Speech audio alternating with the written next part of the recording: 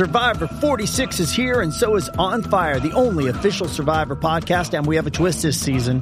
The winner of Survivor 45, Dee Valladares, will be joining us every week. We're going behind the scenes of the biggest moments, the how and the why things happen, and the strategy and analysis you can only get from someone like me, a Survivor winner.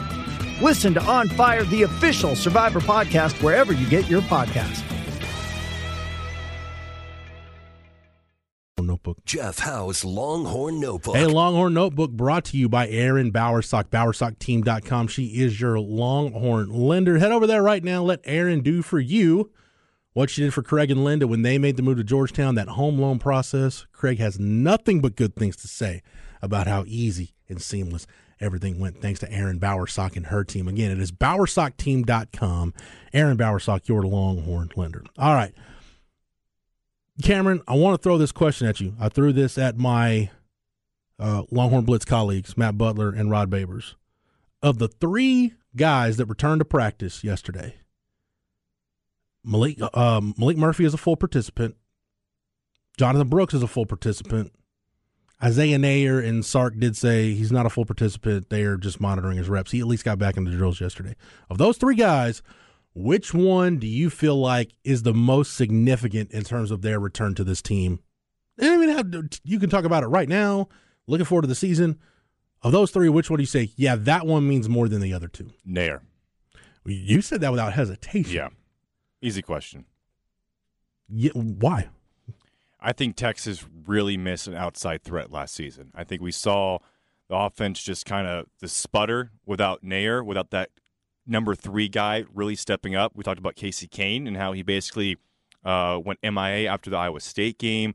No one else really became that guy outside of Worthy and Whittington. I think Neyor, I'm hoping Neyor comes in and relieves some of that pressure off Xavier Worthy and also can help take the top off the defense because the deep threat, which is a huge part of what Sark wants to do offensively, has not been there the last 2 seasons. Now, of course, Neyor, he might be 80% when week 1 rolls around, but I'd rather have him out there at 80% than not have him out there at all. You know what's funny is when he went down last year, I said on the show, I wrote on the site, because that's what Texas recruited him to do. That's why they got him from Wyoming. Like, you looked at his numbers and you start, I mean, I'm not just talking about the 44 catches and the 12 touchdowns that he had his last year at Wyoming, but you start looking at like his Pro Football Focus numbers and, average depth per target, contested catch rate, all that stuff of a big time downfield threat where the numbers should be pretty comparable to like Gabriel Davis, where Gabe Davis was in college. And when he went down, I'd said the significance of the injury was twofold. One, now you lost the guy that you recruited to be the vertical threat, and now you can't use Xavier Worthy as liberally as you were planning on using him. You got to kind of pigeonhole him into that role. And people said, "Oh no, you're wrong. It could be Troy O'Meary. It could be Brendan Thompson. It could be this guy. It could be that guy." Some people, and myself included to a certain point, were banking on, hey, maybe you get something from Ajay Hall. And Cameron, what happened to the Texas passing game last year? Like you said, you didn't have a true downfield vertical guy. That's pretty much all he did. You put way too much on Xavier Worthy's plate, and we saw the passing game sputter at some point. So that's what I think the addition of A.D. Mitchell did, is between getting A.D. Mitchell and Isaiah Neyor, whenever he gets healthy, whenever he's 100% ready to go. And like you said, Cam, I think that's a good thing to point out.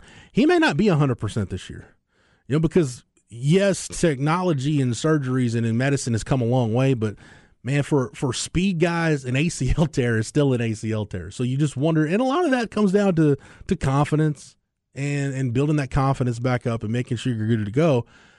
So let's just assume Isaiah Neyor, if he's 100%, that's probably more than you were expecting him to be this year. But like you said, let's say he's 80%.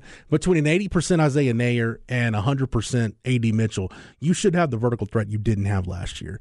Now you throw in Xavier Worthy. If he has 2 fully functional hands, then you'd expect a better year from him, the return of Jordan Whittington. And then, Jonte Cook has had a great spring so far. I think DeAndre Moore's put himself in a position to get some snaps. And look, there's a long way to go in spring ball, but I like the way that receiver core is shaping up. So I I agree with you on Neyor's importance. Where I fall back immediately, my answer was I think of right now, and I'm not looking at it down the road. I'm looking at it in the here and now. I think getting Malik Murphy back on the practice field and getting him full go, I think that was the most important of those 3 returns. Okay. Because, again, I'm going to sound like a broken record. Steve Sarkisian's been the head coach of Texas for 2 seasons. In each of those seasons, he went to the backup quarterback by game 3. One because of a performance issue in 2021, and last year because of the injury to Quinn, you had to go to Hudson Card. Odds are you're probably going to need your backup quarterback to play significant snaps. And whether it's Arch Manning or Malik Murphy backing up Quinn Ewers, you want your backup quarterback to be in that role because he earned the right to be the backup quarterback and to be the next man up. Not just because it's by default and he's the only guy there. And we might get to that point. You know, maybe Malik Murphy transfers after spring ball or transfers at some point in the fall. I don't know. That's just me throwing out things that can happen because it's the quarterback position. We're in the transfer portal era. You're not going to keep a fully stocked quarterback room at all times.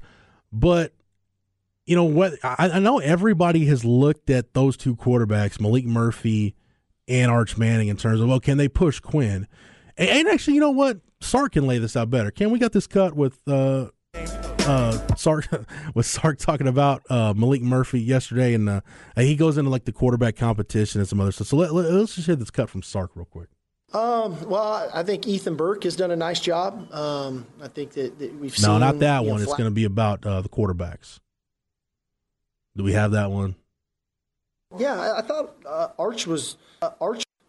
I would say today was his best day, which should happen. Hopefully we've learned from week 1 and some of the things of whether it's the pace of play, whether it's the system, whether it's recognition of defense, whether it's ball placement, whatever that looks like. And I thought today definitely was his best day.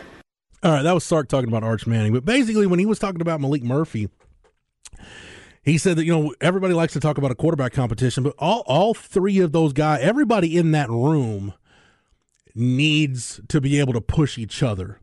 And I know everybody's been looking at, can those 2 guys push Quinn? And I've even said that. Can those 2 guys push Quinn? And if they do, if they have really good springs, that's going to hopefully force Quinn Ewers to raise his level of play, and you'll get a much better starting quarterback than what you got last year. But that backup quarterback piece is so pivotal. You've got to develop that position. You can't, it's the most important insurance policy in sports is the backup quarterback at any level of football.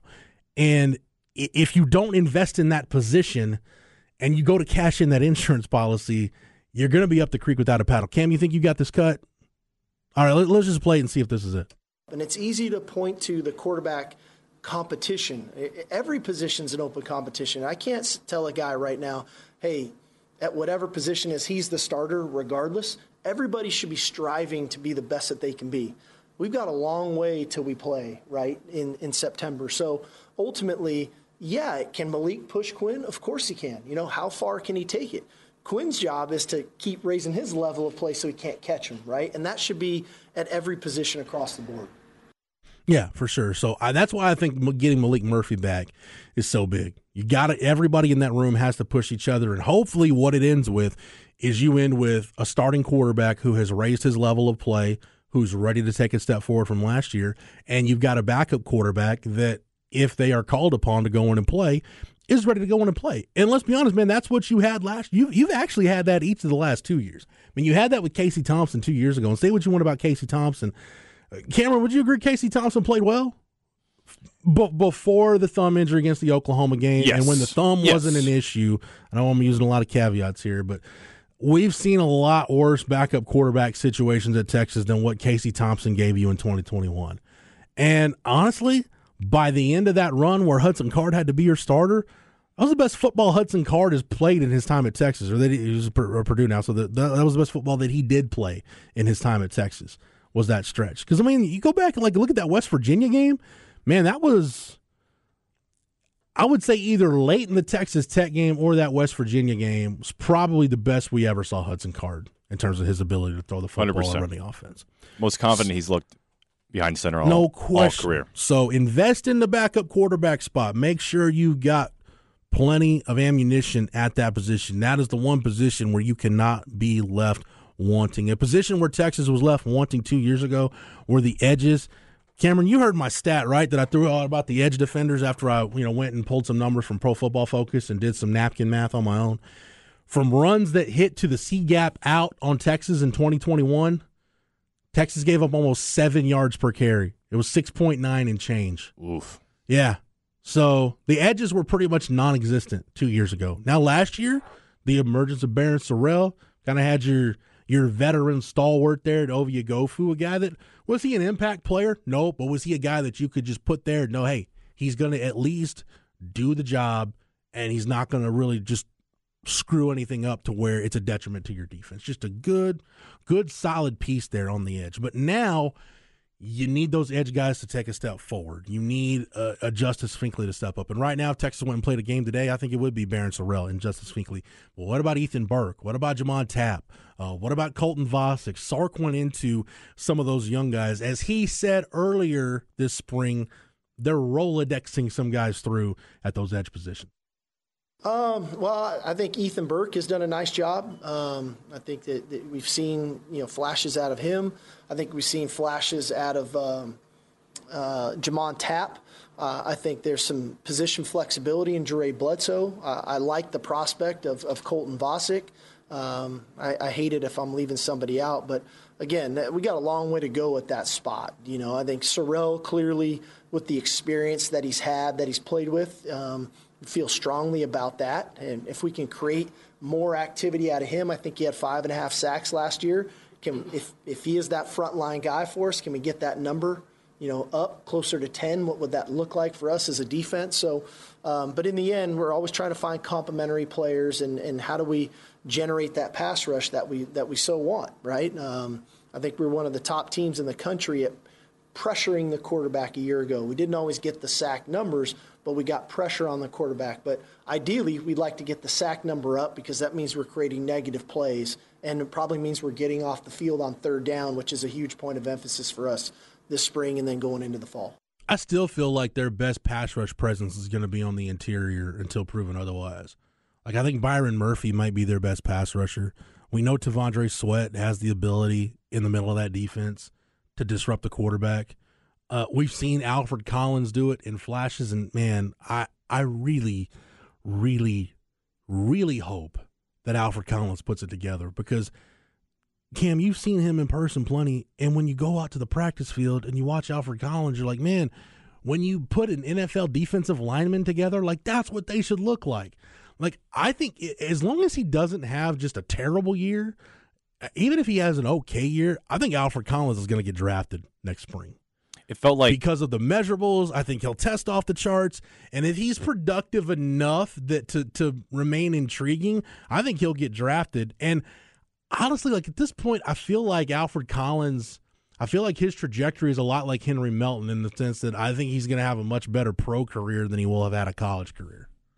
Do you think that one of the most important traits for a defensive lineman, interior defensive lineman, is the motor in your mentality? Because it feels like with Alfred that kind of like the same way with Snacks and even Ojimo like 2 years ago, it felt like they didn't have playing their best ball. And then this past season, they both kind of balled out. In the defensive line, interior-wise, became a strength. And it felt like we're waiting for Alfred Collins to make that step. And I'm curious, is that more of just you got to have maybe that determination and that hunger that we saw out of Coburn and Ojimo that you need to have as an interior defensive lineman because it's such a tough position to play? I think for Alfred, the big thing, and this is just me from the outside looking in, for me, I think it's he needs to have a defined role. I think at times, like I feel, especially 2 years ago, it just felt like they tried to do too much with him. Like, oh, we're going to play him at a 3 technique this game, and then he'll be at a 5 technique this game, and then we can move him around. Maybe he's just not a guy that can play multiple shades. Maybe he's a guy that needs more of a defined role. I don't know what it is, and I don't know. I'm always hesitant, Cam, to use the he needs to up his motor kind of deal because you just don't know. Is he having a hard time understanding it schematically? Or the coach is not relaying the information properly? Like, there's a disconnect somewhere. And I would just like to see whatever the disconnect is that's going to help him become a more consistent player. I would just like to see that disconnect fixed. But, the edge guys, edge is one of those positions. There's a lot of talent there, but it's inexperienced talent. That's why Justice Finkley has the edge on those other guys, because he's just played more than those other guys have. But, it's going to be a big spring for those other guys, for Tapp and Burke and Colton Vasek. Maybe Chris Ross gets thrown in there since he's moved from interior D-line to edge. Jere Bledsoe's the most intriguing guy on defense, period, for me, because at 6'3", 270, Sark has already said he was one of their best athletes on that side of the ball, period. Everything he brings to the table, you could see him being a guy that is an impact player. But again, it's just, where is he going to settle in? I think this year, because of the depth you've got, it's probably more situationally, kind of a more week-to-week thing on where you play him. But I'm really excited about Jere Bledsoe. But again, part of that group that's talented, they're just young and inexperienced. That's why I think initially, a lot of your pass rush pop is going to come from the interior with Byron Murphy. I've yet to talk to somebody, Cam, who has a bad thing to say about Byron Murphy's trajectory. Everybody in that program that you talk to assumes he's just ready to take off and take another step and be that next stalwart defender in the middle of that Texas defense. So everybody feels like Byron Murphy's getting ready to take off, and I would not disagree with them. I think the more snaps he gets, the better he's going to be. Him and Mo Blackwell were two names for me that it feels like the more snaps they get this year, the more experience they have, another spring and fall to develop, they're going to be two key playmakers for a Texas defense in 23. I'm a Mo Blackwell truther. I do not hide that. I'm very, very high on Mo Blackwell. And I'm not the only one who's high on Mo Blackwell. I've heard there's some folks inside the program that think very fondly of Mo Blackwell. That's going to do it for this hour's edition of the Longhorn No